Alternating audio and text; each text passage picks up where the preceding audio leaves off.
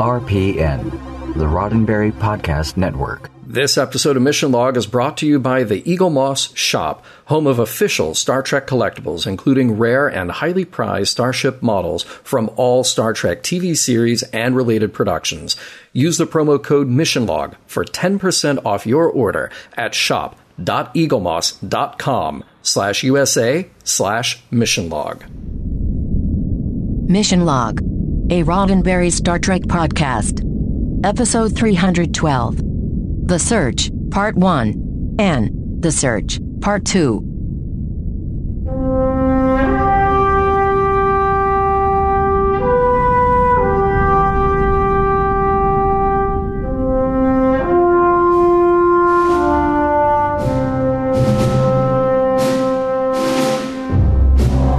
Welcome into Mission Log, a Roddenberry Star Trek podcast. I'm Ken Ray. And I'm John Champion. Mission Log is a show on a mission to examine every episode of Star Trek, taking it apart for ideas and ideals, and seeing whether it stands the test of time. This week, The Search, Part 1, and The Search, Part 2, Always Be Searchin'. Actually, it's just The Search, Part 2. They'll always be searching. The Search continues, and the obligatory Electric Boogaloo. The Search, Part 2, Electric Boogaloo. Any of those would have been acceptable titles. Wait. I want to play, let's see here. The Search 2, Cruise Control. 2 Search 2, Furious. The Search 2, The Squeakquel. Or just Teen Wolf 2. Oh, I just going to put in a vote for that. Those are all acceptable. Actually, I like those. In fact, yours are better than mine. I quit. Hey, John's got trivia coming up in a moment, but first, I'm going to let you know how to get in touch with us. Mission Log Pod is the address to find us on Facebook, Skype, and Twitter. If you'd like to leave us a voicemail, we would love to hear your voice. 323-522-5641 is the phone number to call. 323-522-5641. Our email address is missionlog@roddenberry.com. Our show website, including discovered documents, is at missionlogpodcast.com. And please do remember, we may use your comments on an upcoming episode of Mission Log. I've got one more that I just thought of in the middle of all that. Okay. The Search, Part 2, The Search for the Search. It's a little, Star Trek movie, kind of, but not really. Yeah, anyway. Hey, you've got trivia. Yes, you do. You've got trivia that you do. Yeah, well, here we go. I'm going to do the trivia for The Search, Parts 1 and Part 2. The story credit is easy enough. Both parts are credited to Ira Steven Behr and Robert Hewitt Wolf, of course, veteran DS9 writers. The script on Part 1 is credited to Ronald D. Moore, and Part 2 was scripted by Ira. Now, Part 1 was directed by Kim Friedman, and we've talked about her before briefly. She wrapped up Season 2 of DS9 directing The Wire and The Jem'Hadar. Funny thing, she is currently working in real estate and has the Instagram account at Helicopter Mom Homes, but even better, her daughter runs the Instagram account at Crazy Jewish Mom, in which she reposts the funny and weird messages she gets from her mom. So if you want to look inside Kim Friedman's life, well, there you go. We will see more of Kim's work on DS9 and then in Voyager. And by the way, I would be remiss if I didn't mention that Kim directed no fewer than 8 episodes of The Love Boat and even came back to shoot 2 more of the sequel show, The Next Wave. For Part 2, the return of another veteran Star Trek director, Jonathan Frakes. The last Trek directing gig he had was on TNG's Sub Rosa in January of '94, and this is the first of his DS9 credits, which premiered in October of that same year. Of course, Frakes goes on to direct much more Trek, and we will catch up with him again later. Hey, Ken and everybody, it looks like we got a new ship. Yes, the Defiant is introduced with this episode. Served a number of plot concerns, primarily how do we have some sort of compelling, believable defense for a relatively defenseless station. Originally named the Valiant by Ronald D. Moore, they decided to go with a D name rather than a V name since Voyager was waiting in the wings. Jim Martin did a number of concept designs. You can see some of those that we posted on our video interview with Jim. And yes, the Defiant name is an homage to that ship trapped in interphasic space in the TOS episode, The Tholian Web. Some other changes, too. New comm badges all around, some new hairstyles, refreshed makeup and wardrobe update for Odo. So, take a good visual look at this one. And now let's talk about guest stars. Ken Marshall plays Lieutenant Commander Eddington.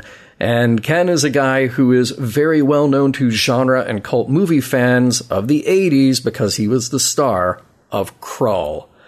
John Fleck plays Ornithar, the Karma. We met John before when he guest starred in the TNG episode The Mind's Eye, and this is actually his second DS9 appearance after a bit part uncredited as a Cardassian. We'll see a lot more of him, though. One more time on DS9 in a different role, then in a recurring gig across the 4 seasons of Enterprise. Other credits include Waterworld, True Blood, and a recurring stint on Carnival, among so many more. We also have Martha Hackett as the Romulan Torul. Now, this might be her first Trek appearance, but definitely remember her name. She comes back as a voice for Trek video games, but most notably has a long recurring role in Voyager in just a few years. The female shapeshifter is played by Salome Jens, and she has loads of credits in TV and film, everything from Mary Hartman, to the Green Lantern, and we will see her back on DS9 for more appearances in this character. Interesting to note, though, that she appeared on TNG in the episode The Chase as one of the humanoid progenitors more than a year before this episode came out. I'm just saying. Finally, Boraf is played by Dennis Christopher, an actor with a long and varied career. He has just one more Trek appearance in Enterprise, but he was in the 1990 miniseries version of Stephen King's It. He also appears in Deadwood, Stingray, Django Unchained, and starred in the 1979 movie Breaking Away. Meet the Defiant. And Commander Sisko's flair for the dramatic. Prologue. Remember that time when the USS Odyssey blowed up real good, and then Sisko told everyone that if the Dominion showed up at DS9, they need to be ready for them? Well, the crew have been working overtime on strategic simulations, none of which are sounding very good. Then, out of nowhere, a cloaked ship reveals itself, an experimental Federation design flown in by Commander Sisko. Act 1, sweet new ride. It's the Defiant, developed by Starfleet for super dangerous missions like fighting the Borg. It's also a flawed prototype, so good luck, everybody. The DS9 crew will give it a shakedown, seek out the Dominion, and try to negotiate or show force, whichever it comes to. On board, we welcome a Romulan, Sub-Commander Torul, to work the cloaking device, and Lieutenant Commander Eddington, who is there to run security. Which means Odo, presumably, is out of a job, at least on this Starfleet mission, until Kira catches up with him on the promenade later, saying he has to go with them. The Bajoran government wants him there. Okay, it's Kira, and she wants him there. He'll think about it. Act 2. You know who else we need if we're putting the band back together? Quark. So Sisko convinces Quark to come along, using the Grand Nagus as leverage to communicate with the Karma as their entry point to the Founders. Almost time for departure. The crew are getting each station ready to go. Just one last person to board. It's Odo. He thought about it. And with that, the Defiant pulls ahead toward the wormhole, then onto the Karma system. Odo is shown to his quarters, which he'll be sharing with Quark. It's the Odd Couple all over again, Quark with his abrasive, smarmy personality, Odo with his sleeping in a bucket. Before long, the Defiant picks up a couple of Jem'Hadar ships, which seem to have picked up their cloak. Maybe. Torul suggests they come to a dead stop, and hey, a few tense moments later, it looks like the Defiant has gone undetected. Act 3. From Karma, Quark's contact Ornithar comes on board and needs a little arm bending to get any info about the Founders. Ornithar actually knows very little, except that their contact is with the Vorta, and all he knows about the Vorta is that they point their communications toward a remote listening station. When he pulls up a map, Odo is intrigued, entranced really, by something called the Omarion Nebula. Quark stays behind with Ornithar, saying he'll get himself back to DS9, while the Defiant heads off to that communications relay. Odo, meanwhile, stares transfixed at that nebula. When they finally arrived at the Calanon system to find that communications center, Dax and O'Brien are sent down to investigate. They do get in, they do find some useful information like where those communications are relayed, but they also find that the place is occupied. A shield goes up, a hand grabs Dax, and now 3 Jem'Hadar fighters are on their way. Sisko has a tough choice. Stay and fight a losing battle, or leave his crew stranded while they flee to safety and presumably to find the Founders. Under cloak, the Defiant warps away, leaving Dax and O'Brien at the mercy of their captors. Act 4. Odo, who has been more cantankerous than usual, refuses an order from Sisko to come to the bridge. When Kira goes to see what's gotten stuck in his craw, she finds him still obsessed with the Omaria Nebula. He's ready to just ditch this whole thing as long as he can go there. He doesn't know why, he just knows he has to go there. He's being pulled there for some reason that he can't understand. Well, too bad. There are more Jem'Hadar ships circling awfully close to where the Defiant is parked, and the jig is up. They've figured out how to spot the cloaked ship. They open fire. Act 5. The Defiant is taking a real beating. Panels are exploding, things are on fire, rocks are falling from the ceiling, so you know it's bad. When a bunch of Jem'Hadar soldiers beam on board the Defiant, the day is lost. Even after a lot of fighting back, the Jem'Hadar have the advantage. What became of Sisko, Bashir, Ta'Rul? We don't know. We do know that in the melee, Odo was able to escape to a shuttle and carried an unconscious Kira with him. He, of course, is piloting them to the Omarian Nebula, not back through the wormhole. In the nebula, he spotted a Class M rogue planet, and they land to take a look. Pretty quiet here, except for the giant lake of shimmering, shining goo, which comes to life, and from it emerged life forms of 3 humanoids, an awful lot like Odo. One of them, a woman, addresses Odo and says, "Welcome home." Part 2. Prologue. Yes, this place is full of Odos, or Odo-like beings. The woman explains that Odo was newly formed when he left, so he's got a lot to learn. They all exist as part of the Great Link, which is what melds their thoughts and sensations. She even takes his hand for a moment, and they kind of melt into each other. The experience is profound. Odo is emotional. He is home. Act 1. Home is a big change for Odo. The woman who greeted him explains that they're pretty isolated and wish to remain that way. While he's here, Odo can learn more about the ways of the Great Link, first by assuming different shapes. She tells Odo that his time among the Solids has messed with his head, but it's okay. That can be undone. In the aftermath of the battle with the Jem'Hadar, the remaining crew of the Defiant got split up. Dax and O'Brien have been captured and released, Sisko and Bashir in a shuttle. They all head back to DS9 to find Admiral Nechayev and a delegation of Federation representatives who are there to sign a peace treaty with the Dominion. Lucky for them, Dax and O'Brien got to talk to the Founders, express their intention for peace, and, well, that's about it. So, cool. And one of the Founders wants to meet with Sisko now. Meet Borath. He's a Founder, and he's one of the Vorta. Sisko hadn't put that together until now, but here he is. Borath makes their intentions for peace pretty clear. It's all sunshine and rainbows, because they're looking forward to an alliance with the Federation. I mean, you certainly wouldn't want to have the Dominion as an enemy, right? Act 2. If the meeting with Borath left Sisko with a strange feeling, he's not alone. Garak bends Bashir's ear to say that the Cardassian Central Command is all too eager to sign a treaty with the Dominion, which should make him suspicious. On top of that, Ta'Rul has been told that the Romulans aren't allowed to participate in the negotiations at all. This affront leads her to predict a war if they are left out entirely.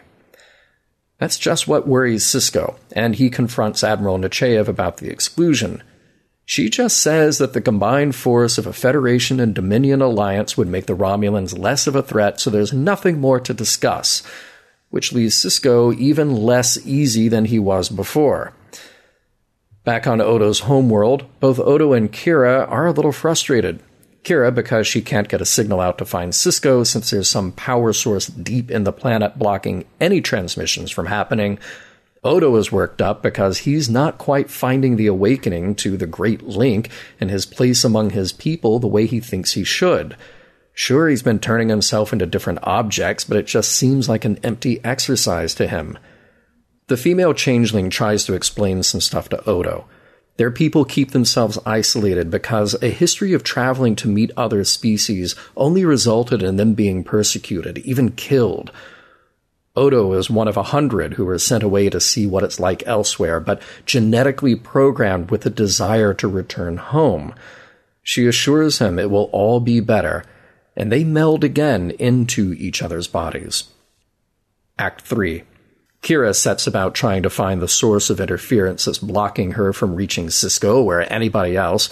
She finds the door to a room that's impenetrable by her scanner, which raises a really good question. What do shapeshifters need with a door? Quark is in good spirits. With the impending peace treaty, he's expecting a huge uptick in business. He might have to wait, though. A Jem'Hadar comes into the bar and immediately bullies Chief O'Brien, putting a serious damper on the evening. Bashir is indignant when security does nothing, but Lieutenant Commander Eddington says they have orders to give the Jem'Hadar a wide berth while the peace talks are going on. Sisko's dinner with Jake is interrupted by Dax, who is not too happy with the surprise order that she's being transferred to the Lexington, and this puts Sisko over the edge. He angrily confronts Nechayev and Borath about what's going on. His chief is bullied and in the infirmary, his science officer reassigned, not to mention his unease with quickly entering into a treaty and risking war with the Romulans. Nechayev makes it worse. She and Borath have agreed that Bajor will now be under Dominion control, meaning Sisko and everyone else is out of there. His objections fall on deaf ears, though. The treaty has already been signed. Act 4. Odo has really taken to life on his homeworld now. He's going to stay for a while, and he tells Kira he's learning so much. Good for him. Before Kira and he part ways, though, she needs his help with one last thing. That door that's blocking whatever power source, well, she can't get through it. And isn't it weird that shapeshifters would need a door anyway? Garak says goodbye to Sisko with a bit of commiseration. The Romulans have signed a pact with the Bajorans to oppose the Dominion. It'll be a mess, and Sisko's mission of peace is seemingly at an end. Pity that their respective leaders have gone insane. Yes, a pity, Sisko replies, and the two realize that they're on the same page. Just then, T'Rul comes running down the promenade, chased by the Jem'Hadar who fire, killing her in the process. Sisko fights back, but is taken into custody. Time then for a good old-fashioned jailbreak in which Garak will anesthetize Eddington, hide him, and then allow for Sisko, Dax, Bashir, O'Brien, and Garak himself to escape to a runabout. Act 5. The escape plan doesn't go entirely as planned. Garak sneaks the others past Jem'Hadar guards, but is killed in the process. More firefighting until the crew get to the Rio Grande and launch themselves toward the wormhole. Nechayev and Borath contact the ship to warn Sisko that the Jem'Hadar will be sent after them, to which Sisko says fine, but it'll take reinforcements 70 years to get there, and then they launch photon torpedoes to collapse the wormhole. Meanwhile, way on the other side of the wormhole, Odo has inspected that door Kira found. It's really more intended to keep whatever is on the other side in, as opposed to keeping others out. He wrangles with the lock, revealing a couple of Jem'Hadar. These guys again. And they are led into a room containing... Sisko, Dax, O'Brien, Bashir, T'Rul, all on examination slabs, unconscious, hooked up to some kind of machinery. And there's Weasley Borath at the controls, explaining that this little experiment was designed to see exactly how much resistance the Dominion would face if they pushed into the Alpha Quadrant. More than expected, but the next steps aren't Borath's call. What to do next is up to the Founders. What's that? Borath and the other Vorta aren't Founders? Nope. It's the female changeling who greeted Odo that explains. Their race were once hunted, but now they control everything in the Dominion, imposing order on a chaotic universe. They see solids as a threat, justifying any control then that the founders choose. Odo says this isn't justice at all, and he's chosen to stay with his friends, regardless of the appeal of the Great Link.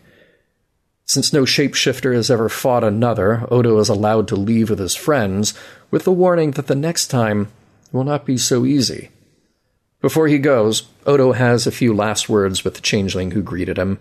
She says he'll eventually want to come back. He says no. Then she says that she may find her way to the Alpha Quadrant, that it could use some order that only the founders can offer.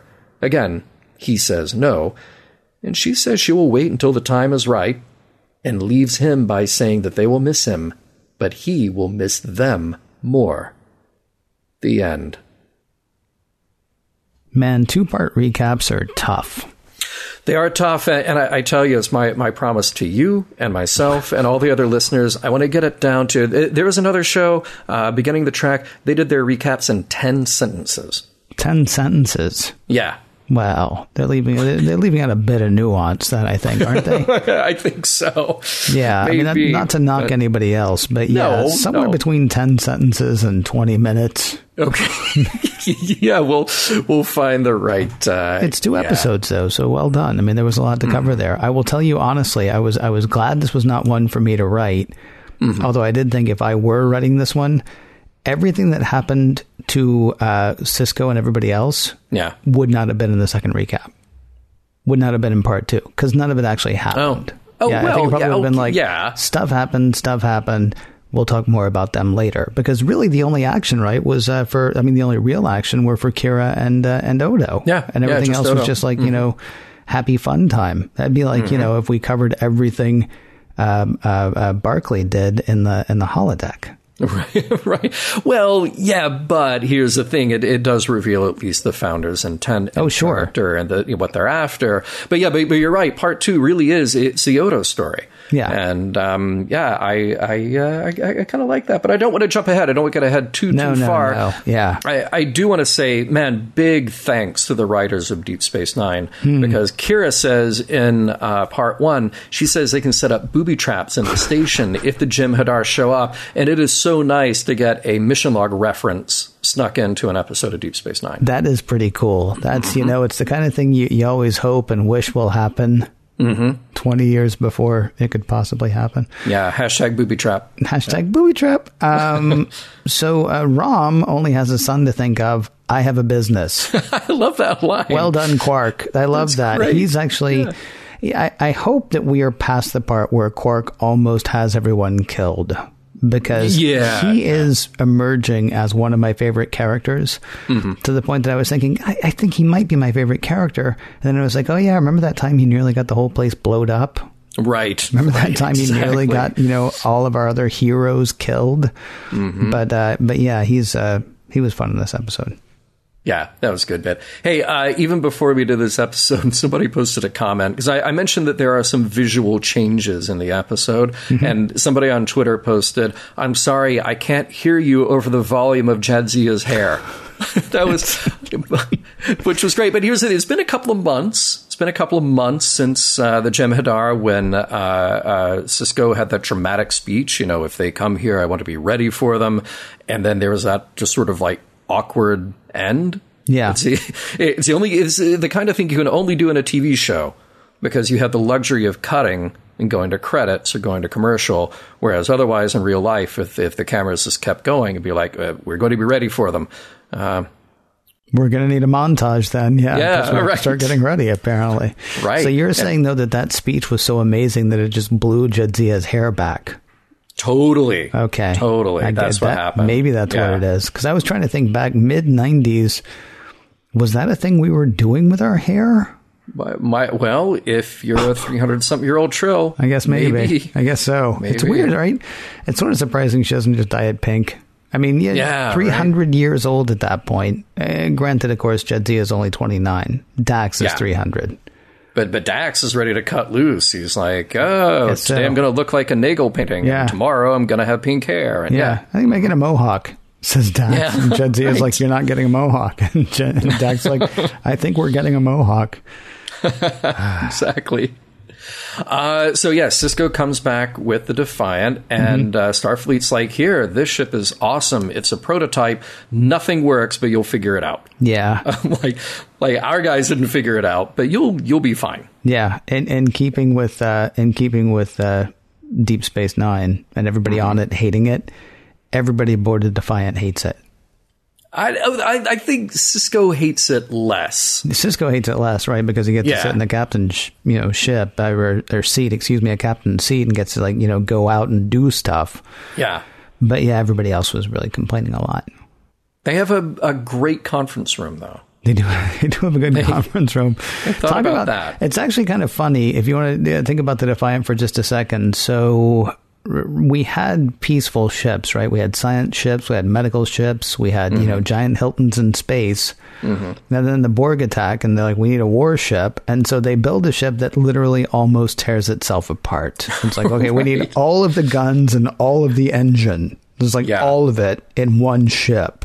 Yeah. And it's maybe they could have turned to somebody else. I don't know. I can't remember which ship it was. Somebody will write in and correct me if I'm wrong, but I want to say the Mary Rose, but that's probably wrong. But we're talking about a warship that was built, 300-400 years ago, totally loaded up with cannons from top to bottom. It sails out into the harbor, like 30 feet, and just falls right over and goes straight to the bottom. This was a thing that happened. Yeah, people probably died, and I'm laughing my head off. But I mean, that seriously sounds like something from a Bugs Bunny cartoon. Yeah. But even back then, they sent divers out to recover all the cannons because there were all these super expensive weapons on board. Sure. That were brand new from the factory. Right. So why let a little water get in the way? Just go get them. Yeah. Don't mind the bodies. Yeah. Exactly. Boy. Yeah. So Sisko says early on, he thought that one day he'd just be behind a desk at headquarters making big decisions. Really? Is that? I mean, it just seems like every time a captain has been faced with that they immediately realize that they hate that job. He's not a captain. Well, he's the guy in charge. He's fairly low rung, though. I mean, they did say before, right? Because now he's been on DS9 for a while. One assumes, that's so weird, though, because his track has been strange. It was 3 years before he came to Deep Space Nine that Jennifer died at the Battle of Wolf 359, right? So pretty much he lost all will at that point, is the impression that we're given. So it's been, at this point, it's been like 5 years since he really considered his, career path or whatever. Does he still want to be? What's honestly stranger is when he was talking to, the holodeck Nechayev, or the, implant Nechayev or whatever. She's like, hey, you can finally make Admiral like you always wanted to. You would think they would actually know that he doesn't want that anymore because they're, working off his brain, which about 20 minutes ago said, yeah, I used to think I wanted that, but not so much. Right. Yeah. You would think that. I think this is something you and I would do. I'm a little surprised that Sisko would do this. We're going on a dangerous mission. Better bring the bartender. Yeah, right. I mean, they get him, and you have to justify it, of course, for the reason to spread. I'm surprised they didn't just throw Jake and Nog in there, too, just because, like somebody goes to open the overhead bin to put something there. And Jake and Nog come tumbling out. Although Sirach was already fairly big at that point. That would have been a very difficult thing to pull off. Right. Exactly. There's a little production thing that I want to point out. So it was a change of style when Dax and O'Brien are at that communications station on Calanon 7, and there's a POV shaky cam that's very close to them before the hand pops out and grabs Dax. It's a little clunky. Like this is a thing that you do a lot in TV and film, where you have that shaky cam kind of POV thing to let you know that there's somebody in the room watching them. Right. But it's walking around a lot and very close to them for a long time before the hand actually comes out. Totally strange they wouldn't have seen him, too, because he had that camera.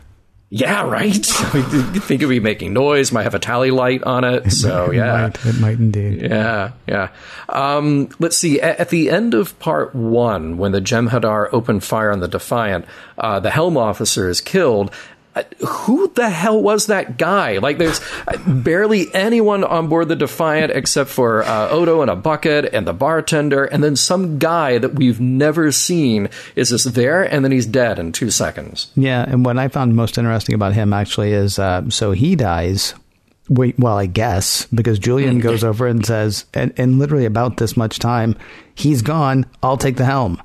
Which I kind of wanted him to follow that with like, wee or something, because he really seemed like that was what he was waiting for.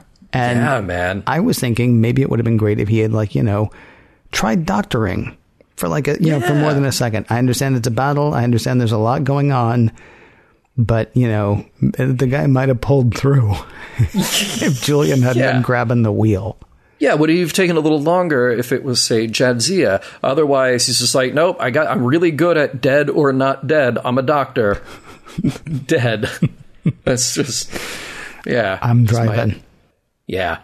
Let's see. At the end of part 1, Odo smiles when he first experiences being home. He gets a little choked up, but there's a smile. And when there's a smile, something is up. Yeah. Yeah. That is dangerous.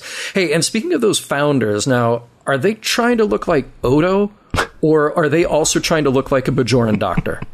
That's a great question. That's a wonderful. I wish. Yeah, I was actually puzzling over their uniforms. They weren't uniforms. Unitards, maybe, or leotards. Right. I don't know what they. Well, she was wearing a dress. Actually, yeah, they were outfits of differing designs. Yeah, when she came out of that, when she came out of the big pool there, which I thought was kind of funny because she was like, "Yeah, we're part of the Great Lake," and I wanted him to be like, "I'm sorry, did you say part of the Great Lake? Because it looks more like a pond." She's like, "No, Link. We're part of the Great Link," and it's like, "Ooh, I mean, ooh." I don't. Can I not go home now? Yes. Exactly. And hey, it wouldn't be Mission Log if we didn't mention the food moment. Just gotta give a big shout out to the mashed potatoes and biscuits on the Sisko dinner table. Made me hungry. I missed that. Was it only mashed potatoes and biscuits? No, there was another bowl of something. Okay. And then on their plates, it was a questionable protein. Questionable only because I couldn't tell. I'm just gonna throw in my vote for like a nice spicy grilled, like a Cajun catfish. But that's just me. It could be something completely different. You know what these need, right? What's that? HD remaster. Oh, get on it, people. Just so you can see. Get on it, please. Yes, the sequel to What We Left Behind. What we left on the table.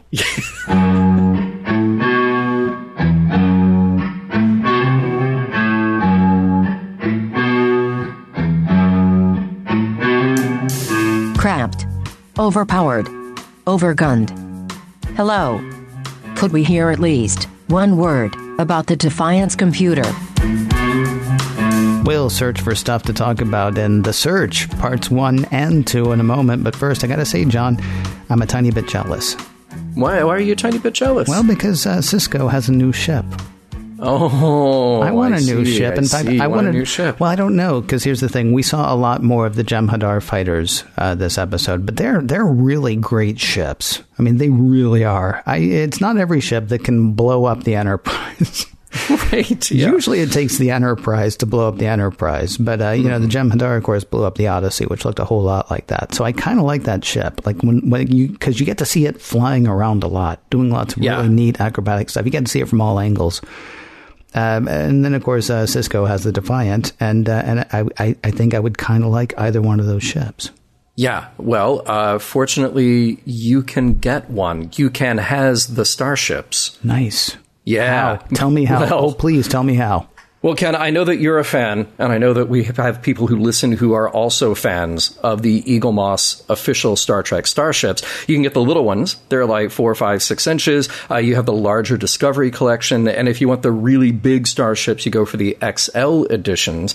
And for people like you who are looking to complete your collection or simply purchase single starships, maybe for yourself or as a gift, but I know you're going to keep it, your ships, well, they have come in. Yeah. See, the Eagle Moss shop is open and ready to do business. I actually checked it out earlier. They do have both of those ships that I was talking about. Nice. And here's the cool thing. Listeners of Mission Log can enjoy an extra 10% off select models. What you do is you go to shop.eaglemoss.com/USA/missionlog and then take a look at the variety of ships waiting there for you. A lot of them are actually shop exclusives, things you won't find anyplace else. Yeah, and that's what I like, is looking for the kind of weird pieces that aren't the front and center. Like, I love my Enterprise, but I also love the fact that you have concept models there, like Rick Sternbach's concept for the USS Voyager. You have the Phase 2 Enterprise, which of course never got built, but there it is now in 3D for you to purchase. You have the Defiant. Funny that we're talking about the Defiant here. This is the TOS, the old school Defiant, and it glows in the dark. Yeah, so just look around and you're sure to find not just one ship, many ships that you will want for your collection. Officially authorized by CBS Studios, each and every model is die-cast, it's hand-painted, and it comes with a display stand. What?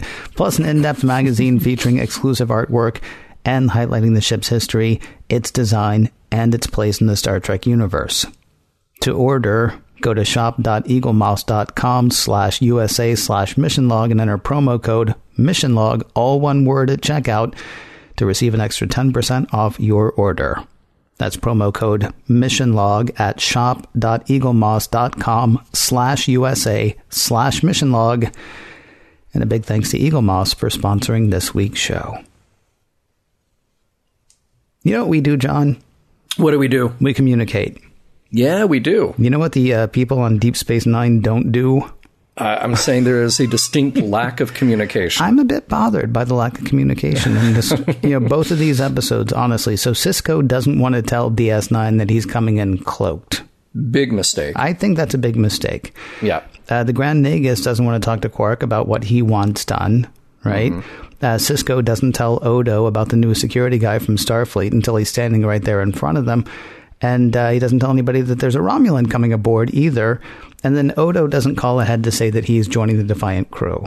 Like, they're getting ready to seal up the airlock and take off. And O'Brien's like, hey, there's somebody in the airlock. Yeah. Did Odo not know that he was coming to get on board the ship? Because he might have called ahead and said, by the way, can you hang on a minute? I just need to grab a couple of things. I'm coming with you guys. Yeah. So there's only a couple of these that I think you could even remotely try to justify, but it's sort of that old TV trope that we've pointed out so many times before on Star Trek, where two people are having a private conversation in a room and they mention something that refers to or is contingent upon a third person who is definitely not in the room, but then that person walks in and replies to that part of the conversation. Right. That they could not have heard. So these, definitely flying in hot on the Defiant, not a good idea. No. You just don't do that. And then I think with the Grand Nagus thing with Quark, there's a part of me that sort of retconned this. It sort of came up with an alternate explanation where Sisko is just messing with Quark. This part of me wants to think like, oh yeah, he went down the replicator. Yeah. He replicated one of those fancy Nagus walking sticks and said, oh, look, now I've got Quark in a position. He will do anything for me. It's sort of like saying honor to a Klingon. You can get a Klingon to do anything. Now he can just get Quark to do anything and say, I got the Nagus stick. That's true. That is possible. I did actually wonder. I was thinking about making one of those myself for the next time we go to a convention. Oh yeah, good idea. Yeah, I won't dress up as a Ferengi because that's just sweaty. But I could see making myself one of those staff of the Grand Nagus kind of thing, and then make everybody kiss it. As you walk around, especially anybody dresses a Klingon, especially anybody dresses a Ferengi, because that could certainly be fun. Yeah. And so, yeah, Sisko is a guy who says he likes to do things by the chain of command, likes to do things by the book, even if we don't always believe that. But yeah, there's a lot of just sort of not announcing things that need to be announced here. Yeah, here's the problem. And I know people are going to be like, well, come on, it's for the TV show. It's for the tension. It's for the surprise. It's for the viewer. And all of that's true, except everybody also keeps, saying that, well, Deep Space Nine is the more realistic. Okay, well, then there seriously have to be like, things signed in triplicate before anything happens. And this whole like, hey, surprise, we got a secret ship and sorry that to sneak up on you. Well, no, you're not really sorry to sneak up on you because you did it. Anyway, whatever. There's plenty more to talk about, John. Sisko's got a big smile on his face, I'm going to say, when he comes up with the Defiant. He's happy about what he just did. Yeah, I mean, I'm trying to decide how much of this to actually discuss, because we already hit the idea that part 2 here is really Odo's story. Mm-hmm. And I think that pretty much everything that we need to know about it is right there on the surface of this story. There's the thing about his drive to get to the Omarion Nebula, and Odo doing his own thing for his own reasons. I don't think you can make the argument anymore, well, that's not in character, because that is purely Odo's character, is doing things on his own for his own reasons and his own justification. But now we add the layer to it that was something kind of genetically programmed for him to do that. So even if he's being, to use a word, defiant about the orders, it's, I know, right? Well played, yes. Nice. But it's sort of like, Data's circuitry is loose, so he's going to take over the ship this one time. And, it's a thing like that. And only this one time and all those other times. And all those other times, exactly. Right. Yeah. But I did think it was an interesting way to develop the backstory and history for the founders, especially by having the Great Link, not the Great Lake, the Great Link, as sort of, it's a physical thing, but it also informs kind of their belief system, their way of connection, their way of looking at the universe. Because then that sets up Odo as being like them, but being an outsider as well. Even when he has that profound experience of being joined with them, he has to make this decision about who truly are his friends and who truly has his best interests at heart. So this leaves us relatively early in the run of Deep Space Nine with this interesting question about Odo. Can he go home again? Is Odo who he is because of the type of being he is, or is he who he is because of all the experiences that have led him to where he is now, the life he's led, the friends that he's made, even the terrible things that he's gone through, all leading up until now. I think this episode makes a pretty clear case that Odo is the sum of his experiences, even though he has this unique sort of outsider thing. He values the friendship, he values the family that he has created, at least now, over the family who potentially could do reprehensible things back in the Gamma Quadrant. And I really did, I liked the little bit of philosophy that she shares with Odo. To become a thing is to know a thing. Mm. It's man. We reach. Yeah. We reach. Yeah. It's a good bit of philosophy there. Not bad. I mean, the difference is, it sort of makes a case for empathy, except it's not really empathy because he can actually literally physically become the thing, right? Mm-hmm. I like it. I'm actually kind of envious of it. I guess I'll have to settle for empathy and strive for empathy. It'd be great to be able to be a tree. Or the tiny little bunny rabbit that I saw on a walk earlier today. Teeny tiny bunny rabbit that was so frightened of me. And probably, if I put myself in the head of that rabbit, I would just notice it out of the corner of my eye and move on, right? But of course, being big, dumb, lumbering me, afraid of nothing, I lean over the rabbit, and so of course it goes running, for its dear life, it thinks, when really all it's doing is not letting me see. Okay, we reach. Yeah, it's a great little thing. Now let's talk about the founders just a little bit, because they and I'll come back to this, I'm sure, but they act out of fear, and I wonder, how much of that do we understand because of what they went through But then how and when and where do you get to the point where you can talk them into a more reasonable position than being oppressors? You know, Earth history is absolutely littered with the rise and fall of empires and rise and fall of regimes that started out as the oppressed, and then as soon as they got the opportunity and the taste for power, became the oppressor. Mm-hmm. You know, I have no answer to this at all, but I'm throwing it out there because it's a reasonable background motivation for this species. Yeah. To then set up something that is the drama going forward on the show. You know, it's not right, and clearly the good guys, quote unquote, from Starfleet and from DS9 would not want things to go that way, and Odo, given a chance, would try to talk them out of that position. But this is a position now that's baked in for how many centuries and centuries after the horrors that they went through. Yeah, it's interesting that you say it's not right. I mean, because it's easy for us to say it's not right because it's not right. Although I do think that there are people who would see that and go, yeah, I can see that. Yeah. I mean, and this is true of like everything from people who have actually been oppressed for centuries to people who, you know, for some reason think that they've been oppressed for the past 10 years. Yeah. I mean, there are any number of people who see themselves as having been oppressed, whether they actually have been or not. And so, you know, start burying bullets, man. You know, I completely understand how the founders can get to the place that they are. You would hope, and when I say you, I mean me. I would hope that I would be the person who would, like, you know, still be the person that I was the day before all of that started. But it's easy for me to say that. I mean, well, no, it's not easy for me to say that that's who I would be because I don't know who I would be. I know my hope is that I would still be that person, that I'd be, you know, less Attila the Hun, more Gandhi. But, you know, until it actually happens to you, I don't know that we know for certain. Yeah. Can we double back really quickly on Odo? Yeah. I think he should quit. I think he should quit his job. I think he should either quit working at Deep Space Nine or he should insist on getting what he needs to do his job, i.e., okay, I'll protect this place for Starfleet, just I don't want to be bound by Starfleet's rules. And if they say, yeah, that's fine, then he can go ahead and do his job. Or he should negotiate to change his duties. Maybe he should be like, you know what I'll do? I'll play Quarks 2 nights a week. I'll do magic tricks, or I'll do that chair trick that everybody likes so much. Right. I'll imitate whomever. But I mean, he doesn't like his job.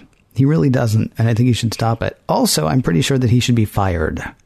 Because he left Sisko and the others, right? Yeah. And then instead of going back to Deep Space Nine, he goes on his own personal mission. He takes Kira with him, but he goes on his own personal mission. I know it was all orchestrated by the founders, you know, but his decisions were still his own. And the ones that he made seemed questionable to me.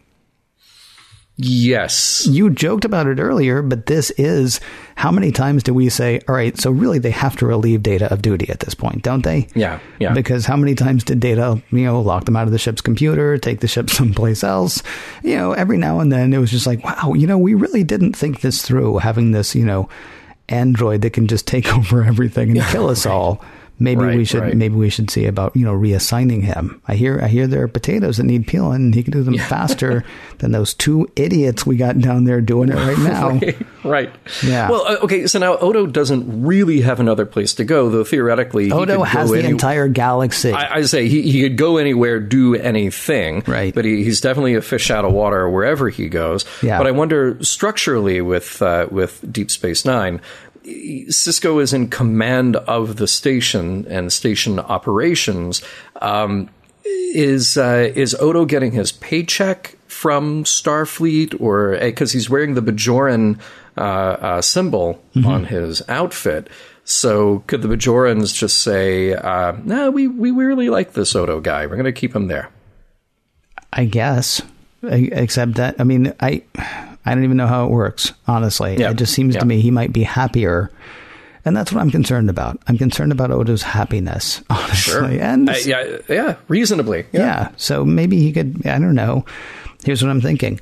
The singing Klingon who has that weird sort of like Klingon, you know, eatery Mm-hmm. I love that guy. He might one night, just be tired. Yeah. And Odo could be like, I got this.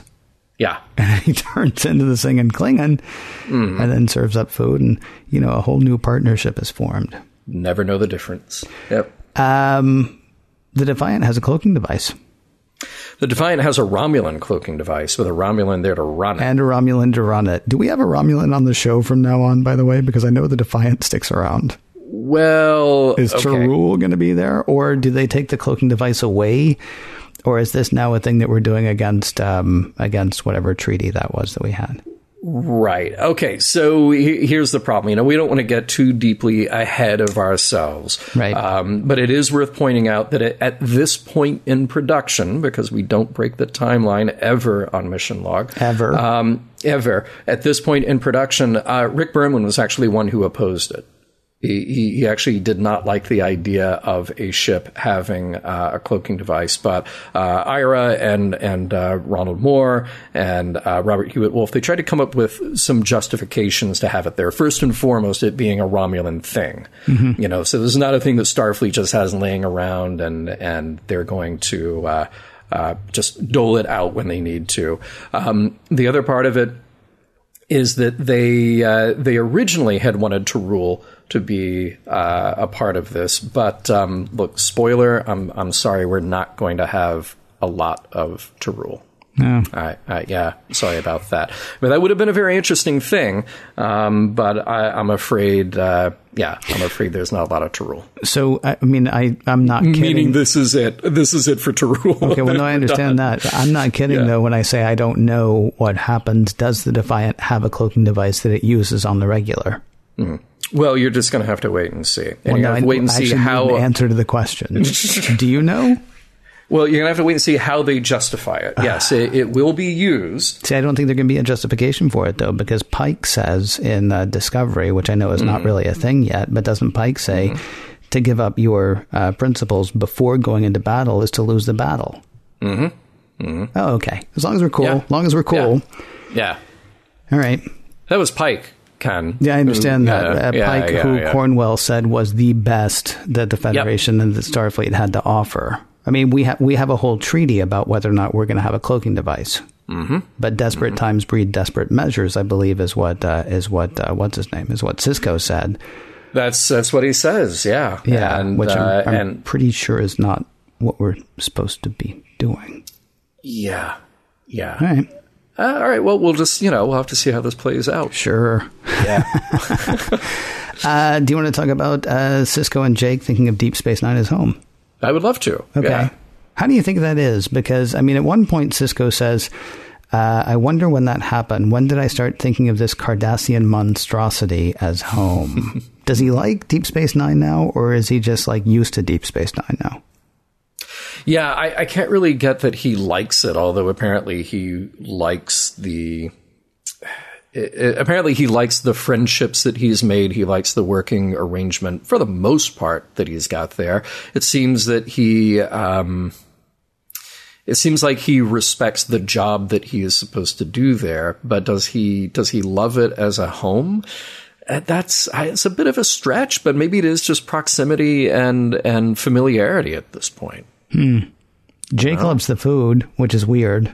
Okay, that's strange.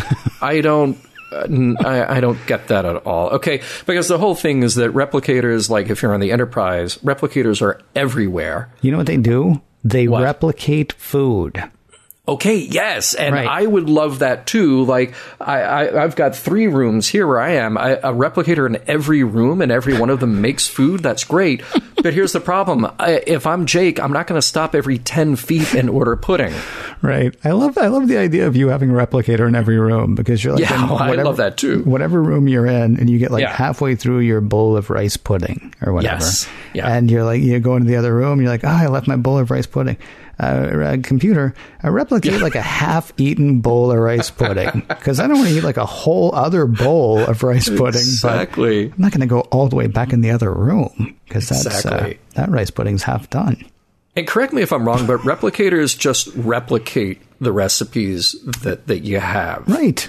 So, like, how could the recipe, how could the Yidanian spice pudding from every replicator he saw on Earth, how different could they be? Okay, here's the thing. Originally, when I brought this up, or when we brought this up, or when you brought it up and we were talking about it, I thought we were just making fun. Yeah, no, this is important to me. Well, no, okay, but it actually does speak. I don't know where Sisko is, where Commander Sisko is, on whether or not Deep Space Nine is home. But the fact that this thing that is exactly the same, that is literally exactly the same everywhere else, does not taste as good as it does when he is, quote, home, end quote. I don't know. I can't speak to Commander Sisko, but Jake Sisko is home. Yeah. That's an interesting. It's an incredibly subtle. That's an incredibly subtle way to say that, and in a way that's different from everybody else. Like I'll hang my stuff up here. I mean, somebody moves me to a cubicle. You know, the last time I had a desk job, which was way too long ago now. Somebody moves me to a cubicle. The first thing I do is put up my picture of J.R. Bob Dobbs. It's just what happens. It's the first thing that happens if I get it. You know, when they say, yes, here are 4 thumbtacks, bam, that goes up right there. Yeah. And that's my work home, even if it's not home. That's an interesting thing between them. Yeah. Can we talk about Kira's willful disregard for her host's insistence that she not message from the planet's surface? But that it took 2 seconds for her to be told that. And then for her to go, okay, this is what I'm going to go do now. Yeah, and by the way, way to put your friend in like a really difficult position, right? Hey, listen, I know this is your family. I know these are your people. I know you heard them ask me not to do this thing, but I'm going to do this thing. Keep it between you and me, okay? And then Odo's like, well, as long as it's secret. Yeah, that's fine. You know, because secret's my middle. Well, it might be my middle. Do I have a last name? God, I have so many questions. I know she thinks she has a safe way to do it, and I know it advances the plot, and I know the founders are the bad guys now, but at that point in the show, all she knew was that somebody had told her no, seemingly with good reason, and no reason's going to be good enough for her. Yeah, I almost would have liked, and you could have done it in a few seconds, I almost would have liked a line of resistance from the changeling, and then for Odo to say, no, this is my friend, what she's doing is safe, this will work, trust me on this, like build something there, because it is just so, they just throw it away. They throw away the moment that Kira's just like, yeah, I'm going to do this, and Odo's like, yeah, that's what you do. Yeah, it reminded me a bit of Paradise, honestly, in that they knew that there was no way to communicate with the outer world, but they were being lied to about that. If Elixis had said to them, no, don't, I think that them would have had to question and wonder why. And even if you get a good reason at that point, there could be some back and forth. There could be some discussion. Because Elixis and her people were not being hunted to extinction, which is what's happening with the founders. And I mean, what has happened with the founders in the past anyway, before we knew they were the founders, was what happened with changelings. Yeah. And just for her to completely disregard that, I mean, as you say, just that little conversation would have been fantastic. Or or maybe they wouldn't have wanted to redo what they did on Paradise, but they could have said, no, it's the nebula. You know, they could have said it was any number of things. And then she finds out, no, it's not that. Because at this point, there's just no justification for her just saying, well, that's cute, but will you excuse me? Except she doesn't even say, will you excuse me? She just says, oh, okay. With her fingers crossed behind her back, I guess. I don't know.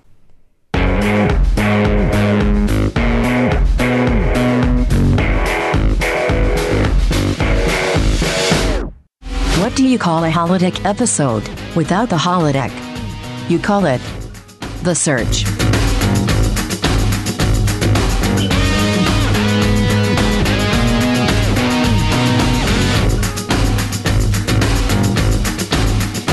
Well, what do you say, John? Do you want to sum up The Search Part 1? Would you rather sum up The Search Part 2? Or do you want to do them both as one big search?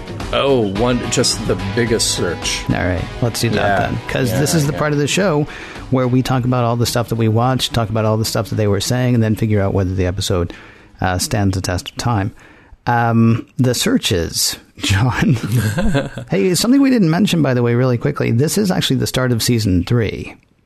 Yeah, and that's what I think is so interesting about it, is that it kind of feels like a pilot. At least Part 1 does. It feels like, well, we have to reintroduce the gang. We have to give everybody justification for being there, what they do, what their positions are, what their roles are. But at the same time, they're kind of ratcheting up the stakes on DS9, change the location. And then just as a story, you get that Twilight Zone twist for the second episode, for part 2. So the tone and the action are very different in both, which I think is a good thing. I think it helps these 2 episodes. And really your focus in part 2 is what's going on with Odo. I have to admit that as soon in part 2, from the first time I watched this, as soon as I got back to Deep Space Nine and we met Admiral Nechayev, and it just seems like things were going a little too fast to sign the treaty, I knew something was off, and I didn't know what it was, and I wasn't expecting mind control or whatever at that point, but I knew that something was wrong, and that was not actually the story. Honestly, I thought that O'Brien and Dax, when they saved Sisko and Bashir, I thought they were changelings. Dax was very smiley. She was very smiley, and she was very happy about whatever it was that what Sisko was going to see. So I can't remember if she actually said, "I think you're going to like it," or something like that. But it was just all like, "Oh, that's weird." Except I thought they were changelings. Right. I didn't think they were. Living in each other's minds.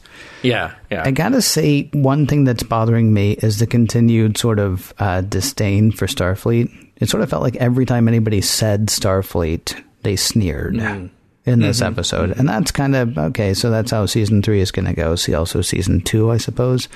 I gotta hold up one thing, though, that I love. And the interplay between the founders and the Vorta and the Jem'Hadar is interesting. I mean, because it's one bad guy. It's the Dominion, but it's got all these tentacles. That's going to be an interesting thing to find. My favorite show, though, and I know I said earlier, I kind of hope we can figure out exactly what kind of character Quark is. I think on a show full of fantastic actors, Armin Shimmerman may be the best. And I don't know. I mean, it was a very small thing. It was when he was like, "Hey, by the way, I'm going to stay here with the Karama or whichever it is, and find my own way back." Sisko says, "Good luck." And all he says is, "Good luck to you, Commander," I think is all the line is. Yeah. I don't know what kind of direction he was given. I don't know. I mean, the reason that I find my feelings about Quark so hard to pin down, I think, is because of Armin Shimmerman. Because when he has those moments, he's human is not the right word, obviously, because he's Ferengi. But I mean, there's something real about his emotion, even when he is delivering a throwaway line. I'm impressed by him tremendously, and I look forward to. The only problem is when you get like a Quark episode, then a lot of times it's just like pratfalls and a little too over the top comedy. Yeah. But he's the part of the show that I look forward to most at this point, which is not something I would have expected to say. Interesting. Yeah, I mean, I agree with you. I think everybody in this cast is really great. They're really strong, but it seems like they're giving the most variety to Quark because he's the one who gets to have the most fun, and he's the one who gets to kind of insert himself into situations that may not be his. Like everybody else has such a defined role. Oh, you're the security person. You do this. You're the engineer. You do this. But Quark gets to sort of come and go. And because he has the bar, he has the most interesting characters come to him as well. But I also agree that if you overplay it with the Ferengi, then they stop being sort of the spice that makes the show interesting. The more you layer it on, and I think you said it back when we first met the Grand Nagus, it's like you don't have Wally Shawn come on and then have Wally Shawn do a voice because it's come on, he's already interesting enough, he's already quirky and good enough that it just feels like you're forcing it when you make him do something else. Yeah. As far as things that we can take away from this episode, sir? Well, we say this so often about Deep Space Nine that it's not a hit you over the head with a message, a save the whales, a you see Timmy moment. But I think there's some big themes and big ideas here. And the thing that we hit on in our discussion in the last segment it really came down to the founders. It's this difficult thing to grapple with that they have going on, where the female changeling says to says to Odo, what you can control can't hurt you. And, the founders and then by extension the entire Dominion operate out of fear. Like I said, that fear pushed them to amass power. And this is a common historical thread. And I wish I knew, what is the way to break that common bit of history repeating itself. And at the same time, do we understand it? Because it's understandable. Take somebody or a group of people who have been oppressed and put down and beaten and killed, and as soon as they get a foothold to overcome at least those oppressors, do they always have the risk of becoming what oppressed them or becoming worse in some cases?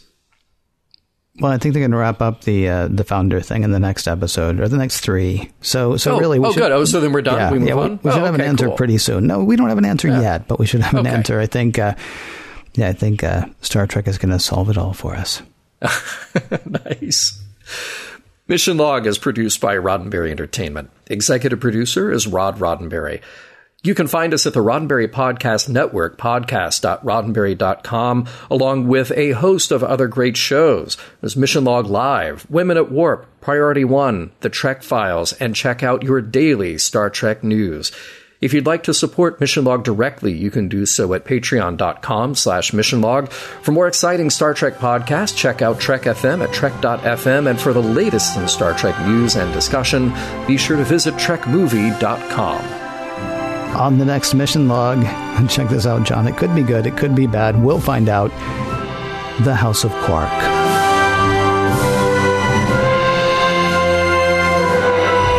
Some of the music for Mission Log provided by Warp 11, online at warp11.com, and from the album Messages by Key Theory, free to download at kitheory.com.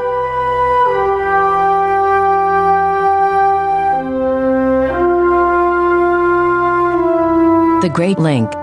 Sounds like a golf bar. Or a breakfast sausage. Am I right?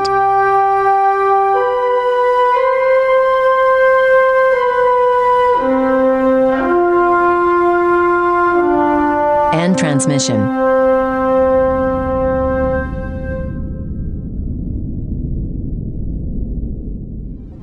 Podcast.roddenberry.com. The Roddenberry Podcast Network.